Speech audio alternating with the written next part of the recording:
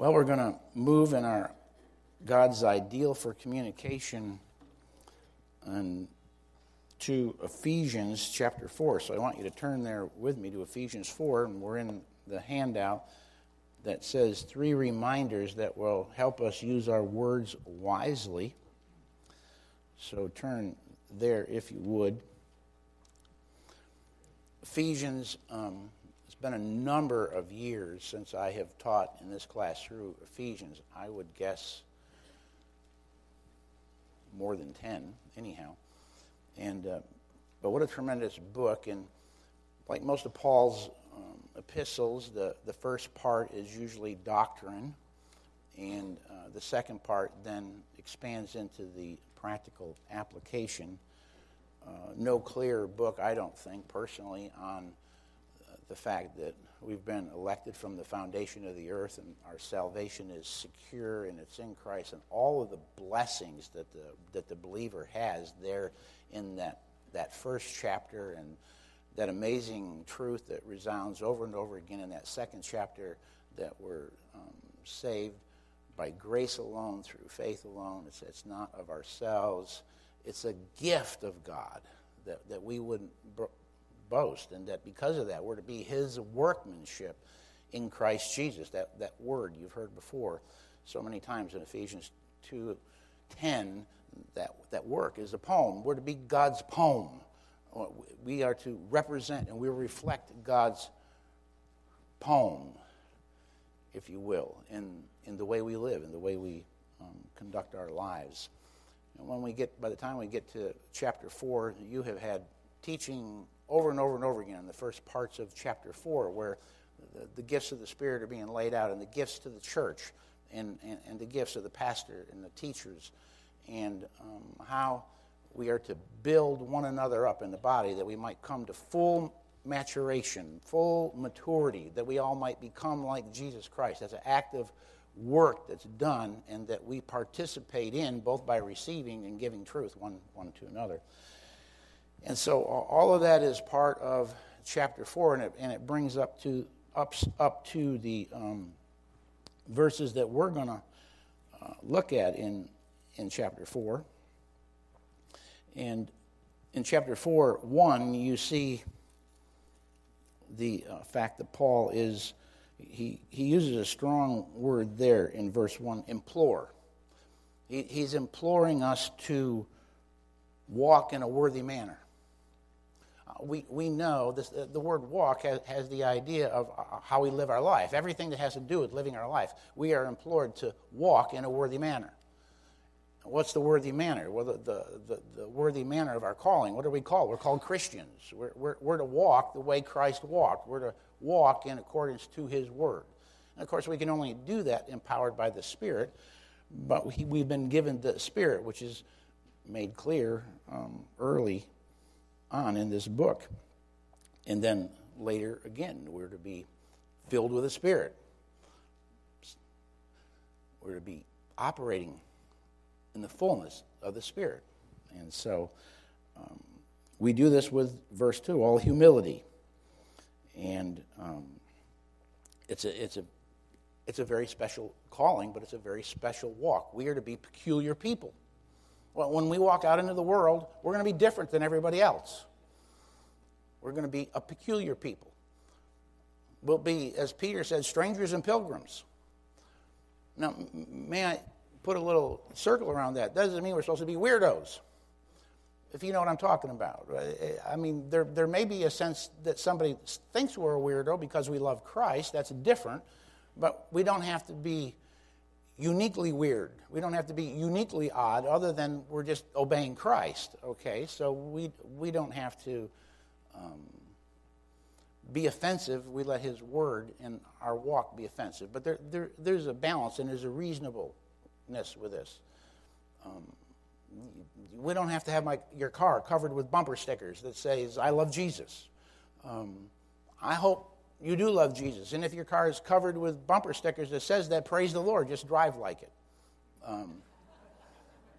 Because we have a certain walk, right?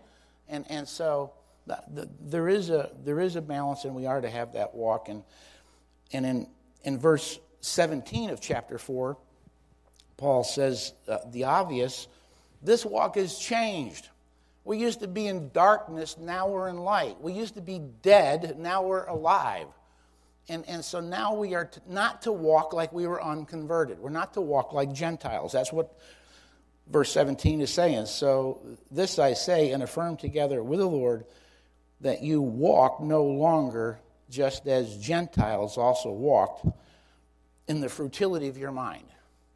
Christ has changed us. All things have been made new. The old is passing away. The new is coming. We're maturing. We're growing. We're no longer like we used to be by the grace of God. Amen? We don't walk like others walk. And so we see that.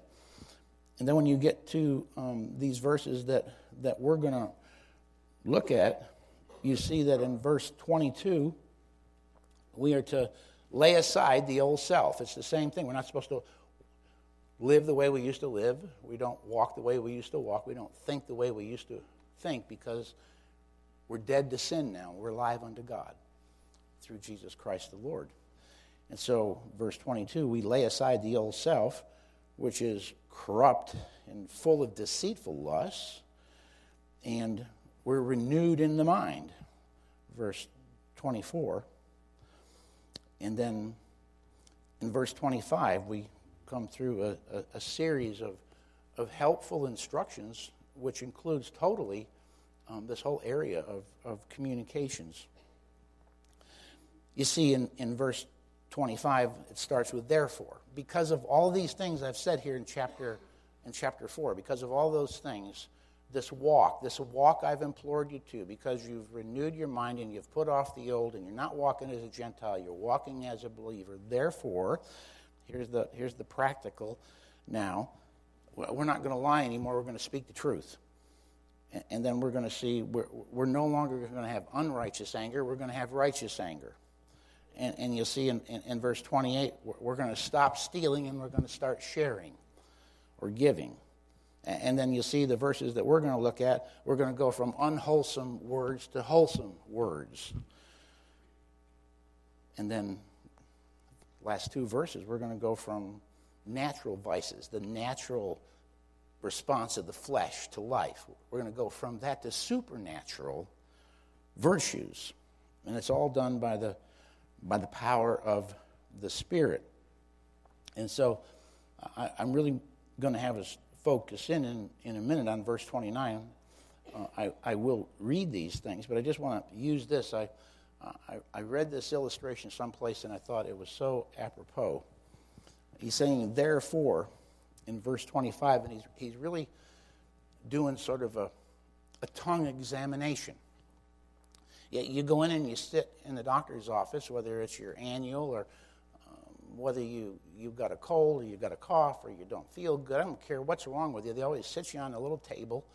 And almost the first thing they do is guy comes in and he tells you to open your mouth and do what? Stick out your tongue. Sometimes they take that little tongue depressor and gag you, Stick that down. Stick your tongue down and see if they can't make you throw up your breakfast. So, I never liked that little wooden thing. Do you like that little wood thing stuck in there? There's enough old man in me always wants to take that thing and stick it back in his throat. Yeah, anyhow. So, but he's looking at the tongue. And, of course, he's looking at everything else, too. I get that. But he's looking at the tongue because the tongue is a good indication of what's going on inside your body. And haven't we been saying that all along where we started here? Word problems are what kind of problems? They're heart problems. They start on the inside. When this tongue wags in the wrong way, it's because I got a heart problem. And so he's going to talk to us about a tongue problem, a tongue exam. And he moves right on down the list to the heart and to the hand, and then in those last few verses, sort of like a doctor would do, okay, now I've given you the exam, here's the prescription, be ye kind one to another. And so you come to the end and you get the prescription. after the exam. And so these verses are so helpful because we need to look at our words carefully. And we've looked at what Proverbs has said about all the do's and the don'ts, all the bridges and all the obstacles to communication. And this sort of brings it together and ties it up in a nice, neat package for us. At least I think it does. So look, if you would, at verse 25.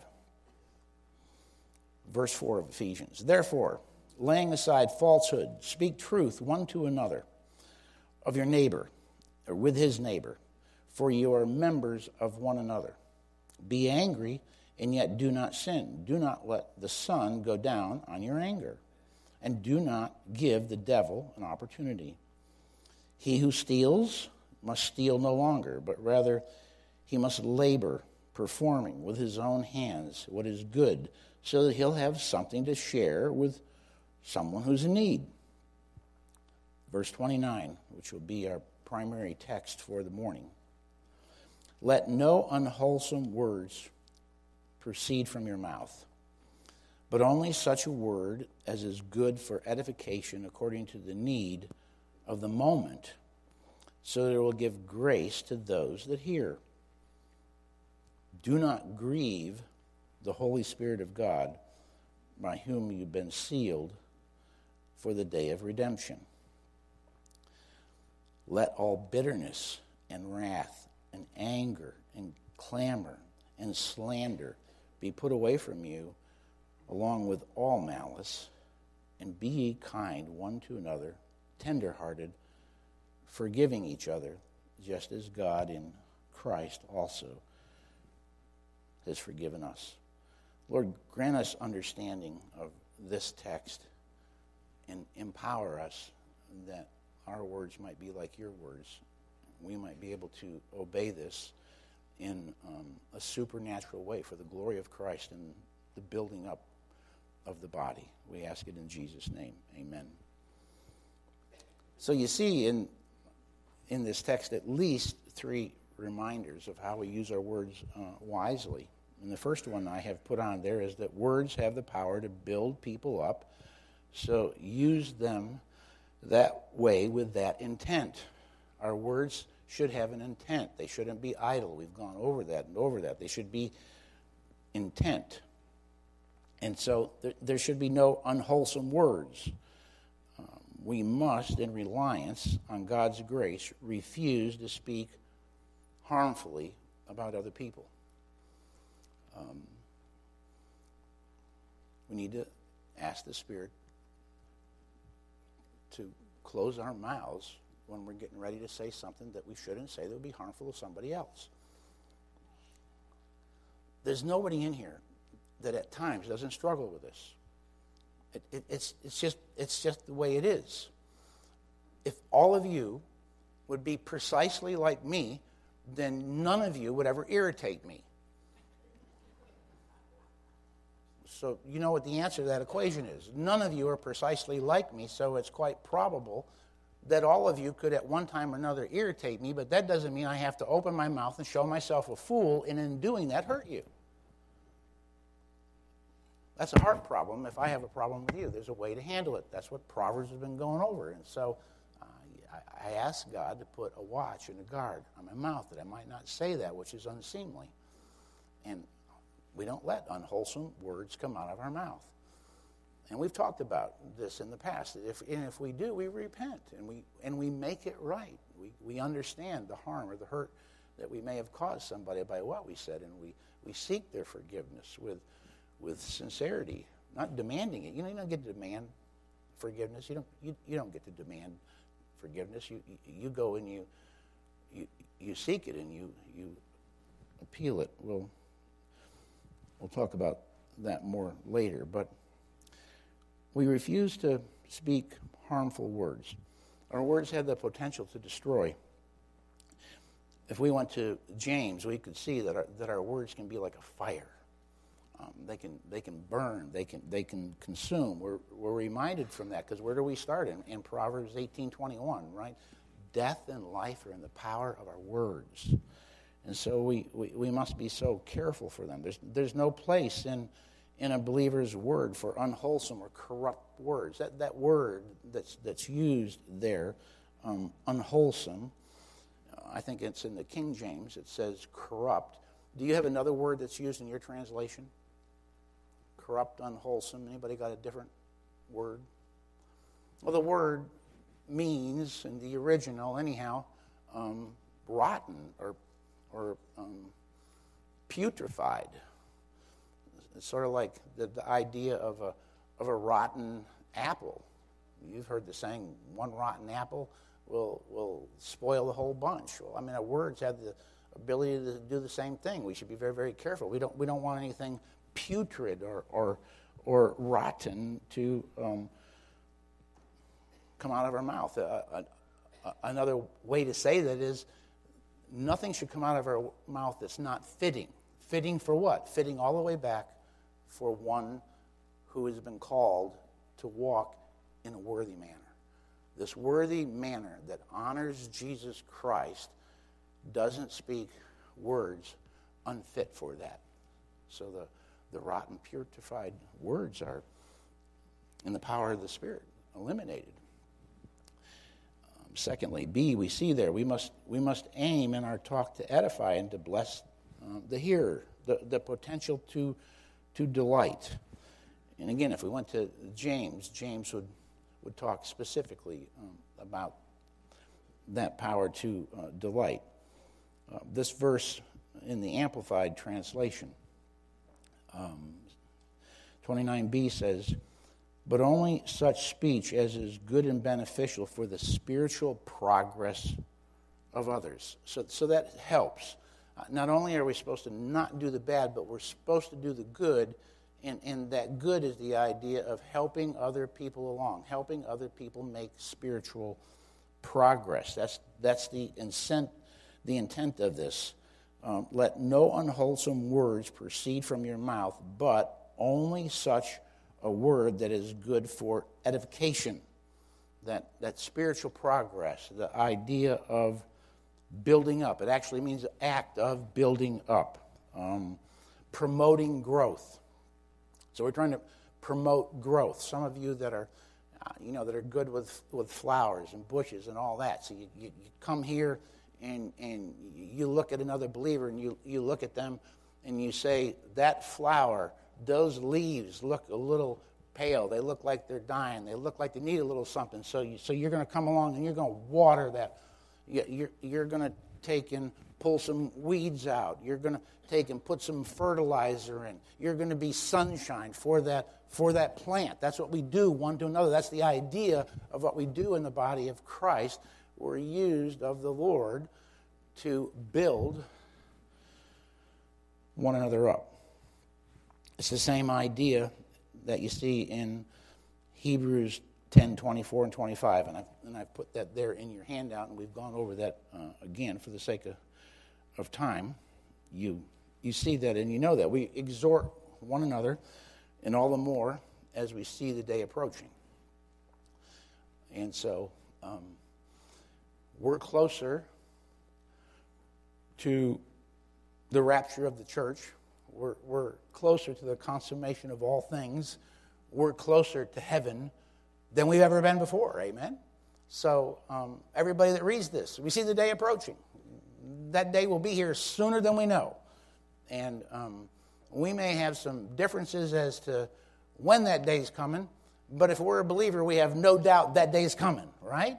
And so as that day is approaching, we want to make sure everybody's ready. And so we want to make sure that everybody is built up and everybody is ready for the trials and the struggles that happen until that day. So that's what we do. We edify each other, and at the same time, we make sure we're not doing something to tear down. And so words have the power to build people up, and so we use them that way with that intent. We can learn that. May I say this kindly? You can learn to speak in such a way that you build other people up. Yes, there is the spiritual gift of exhortation, but this is a command to God's people.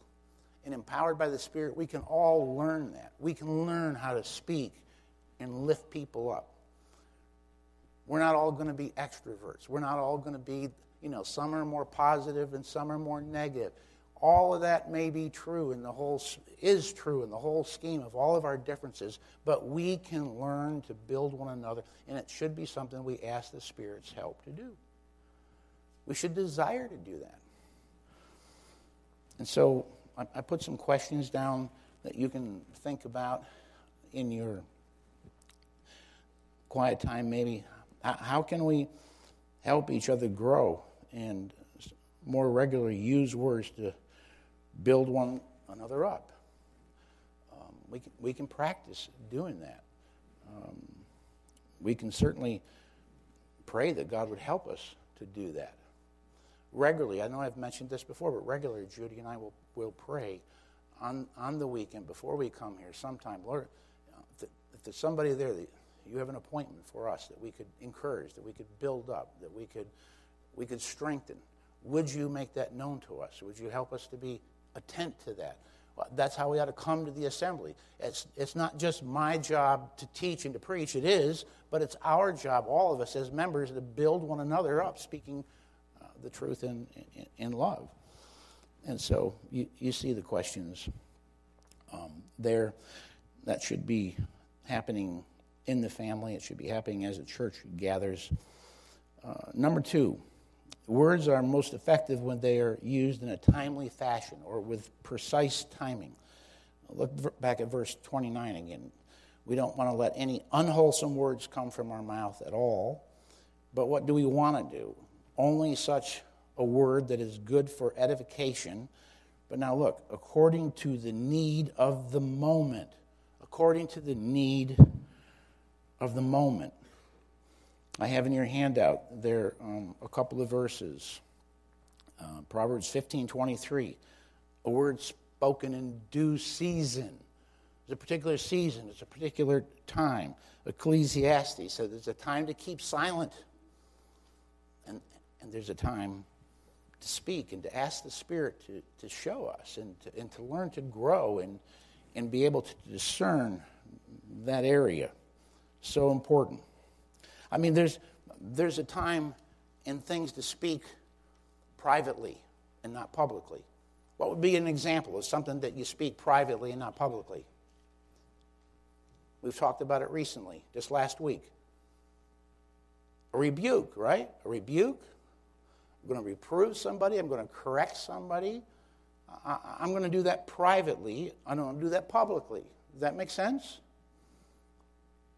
And then there's a use of our words that are public. So it's very appropriate to publicly praise. It's inappropriately to publicly reprove or rebuke. Is there exceptions? Yes. If an elder falls, it's very clear that he should be reproved in front of the entire congregation. So there are times for public reproof. But for the most part, reproofs, rebukes, admonishments, that's done publicly, and praise and encouragement can be done privately. Now, certainly you can encourage one another privately, right? It's not only that, but I'm just pointing out those differences. And then when you think about the timing, now listen to me, this is so huge. Have you ever just been so excited about something that you thought you needed to say, and then after you said it, you realized that, man, that was really dumb. That was the wrong time to have said that, and you actually ruined it by the timing? We've all done that, haven't we? I mean, there's a right time to speak, and there's a right time to do that, and knowing the difference is so very important. In premarital counseling, Judy and I always, I in particular, remind the wives, the potential wives, that if your man works a normal job and you happen to be in the home and you just had a day with the kids, I mean, you've had a day, and he comes walking in the door, you would be better off to feed the brute before you give him the litany of the day. The timing is really important. because you have to ask yourself, am I trying to build up? Am I trying to get support and help? Those are all okay. But what's the right time to accomplish God's intended purposes in it? And in everything, that timing is so very important. That would just be perhaps one example. Maybe there's an irritation between a husband and wife, and it has to do with something to deal with the family or the children. But the children are still up. Is that the right time to carry on that conversation? No, I might feel like I want to carry it on right now, because right now I'm a little bit miffed. But if I'm going to be filled with the Spirit, I don't carry it on then. I wait until the children are in bed, right? And I carry on an adult conversation with two adults. And I don't carry it on in anger. Because I've already said here, I'm going to put away all anger. I don't carry it on with unwholesome words, because I've already said I don't do anything unwholesome. I figure out how I'm going to use the words and the right timing so that there's actually a building up and an edification. Do you know that you build up and you edify even when you reprove, if you do it in the power of the Spirit? And so those things are important, and the timing is something we can't take lightly. If you look at the second page, I put at the top there, the right words spoken at the right time can make all the difference in the world in a person's life.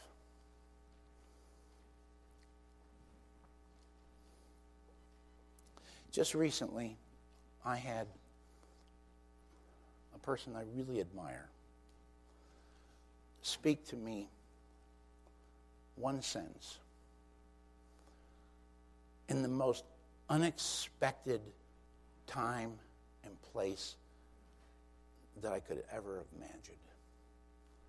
That one sentence will last me 6 months. That'll be fuel for my enthusiasm to keep trucking for the glory of Christ for 6 months. And it was not just that it was said. The words that were said were remarkably edifying to me. But the timing, I could not even hardly wrap my arms around it. At that moment, somehow that person would know that that's what I needed. And of course, I recognized afterwards that person didn't know, but who did know? God knew. And in the power of the Spirit, brought that to that person's mind, and that person communicated it when you would think there would be a million other things that would be on their mind. And it just meant the world to me. Have you had that happen to you? Have you had somebody just speak a word to you and it made all the difference in the world? Don't you want to be that one to another? We have that potential, and that's what God has called us to. So both the words and the timing are enormously important. Look at the last part of that verse. Point number 3. Words are best when they're exhortation from God's word, so that we are channels of His grace. Look at verse 29 again. So we don't let any unwholesome words come out of our mouth. Controlled by the Spirit, we are instruments of righteousness, not unrighteousness, and that includes our words. And so, therefore, we speak only words that are good for edification, that which will build up, that one which will help somebody's spiritual progress in Christ-likeness. In order to do that, we have to be careful of understanding the need in the words that would be needed, and then the right timing. So we're very, very careful of the timing, because we want to make sure so that it will give grace to those that hear. Our words can be really, really good as believers if we're filled with the Spirit of God, but nothing tops the very words of the living God, do they? There's just something special when we pray for one another and we pray God's word over or into another life, or we speak God's word to someone. And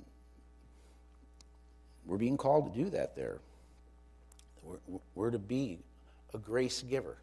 Graciously, God gives to us, and we turn around and we graciously give to somebody else. I'm to be a channel or a stream. And we've already identified that whatever's in my heart will come out. That makes it pretty important that we're saturated in something. What? Saturated in the Word of God. We're saturated with His Word and who He is. And when we're saturated with that, and when that's the way we pray, and when that's the way we live, then we have that potential to take, and that will just flow from our hearts and our lives. I certainly have had times in my life, I remember my children were still home, and I can give all the excuses in the world to it, but I was getting ready, I believe, to head out the door, and we just got through supper, and I had to run out and go to a meeting or something like that, and we had metal double back doors. Sherry probably still remembers it, and I don't know, I was looking to say goodbye or something like that, and the door swung open, and it caught me right here in my head. And, man, I threw those keys down on the floor, and it would be wrong for me to sit here and say to you I didn't sin. I did sin. Unwholesome words came out of my mouth. Now, it's bad enough that I grieve the Spirit. That's what we're going to in verse 30. Do not grieve the Spirit. It's bad enough that I grieve the Spirit. That ought to break our hearts right there. Our hearts should be broken when we become aware of the fact that we grieve the Spirit of the living God who dwells in us. He sealed us to the day of redemption, we're told there in Ephesians. He's the earnest down payment of the salvation that has been given us, and He lives within us. And when we speak in unwholesome ways, it breaks His heart. It should break our heart. But I also did that in front of my wife and my children, and that broke my heart too. I immediately repented, and I sought their forgiveness. And then I went and got some ice for my head. We're not perfect. God doesn't call us to be perfect. But when we're wrong, He calls us to repent. And to the extent that we're wrong publicly, in this case in front of my family, that's where I was called to repent in front of. And even in that, you can take and turn unwholesome words around, and you can make them wholesome by His grace and by being a broken man in front of your family, in front of others. And what Satan meant for evil, the Spirit of God can turn in good in our lives. Amen? And we've all had those situations. Don't go away thinking, wow, it's pretty good. All the years that Pastor Brodie was a parent, that only happened to him once. No, it probably happened at least another time that week. But each time that you go through humbling yourself, you grow in that grace, don't you? And then you have opportunities to take a lesson like that. Were you edified that I just shared that? Were you convicted that I just shared that? Would you be willing to share the same kind of thing with somebody else? That means you've got to be willing to do this. I'm human. I fail. I do things that are wrong. You have to be appropriate when you did that. I hope you were encouraged when I talked about being edified by that one sentence. I protected the person. I protected the situation. You wouldn't be able to guess what it was if you tried. But the point is that there are people here in this body that are building one another up. And there are other people that I know in this body that have had the same experience I've had, and they repented immediately, and they made it right. I've had people speak to me in a way they shouldn't have, and they made it right immediately. That's a beautiful thing. But that's part of God's ideal for communication. And so, again, I just remind you, look at verse 30. Don't grieve the Holy Spirit of God, by whom you were sealed for the day of redemption. The Spirit of God lives in us. And so, therefore, that reminder, it's sort of the reminder of everything we looked at in Proverbs and every single thing that we have talked about today. Let all bitterness and wrath and Amber. Sorry, Amber. Are you? Let all bitterness and wrath and anger and clamor and slander be put away from you, along with all malice. And here it is. We should memorize this verse. We should pray this verse. God, give me the grace to be kind one to another, to be kind to the people that I sit next to and that I fellowship with and that are my neighbors and the people I work with. Dear God in heaven, help me to be kind one to another. Help me to be tenderhearted. God, help me to forgive others just the way God in Christ forgave me. That should be our earnest prayer. That should be our plead. And then that will help us be ideal communicators God's way. Amen? Father, help us to grow in this grace, I pray. In Jesus' name, amen. Next week, Lord willing, we will set aside communication for a week because next week is Thanksgiving Sunday, and so I think we need to have some turkey talk. And so we'll look forward to that and then pick back up. God bless you. You are dismissed. Don't forget, this is a fellowship time, not run to the auditorium unless you need the extra time.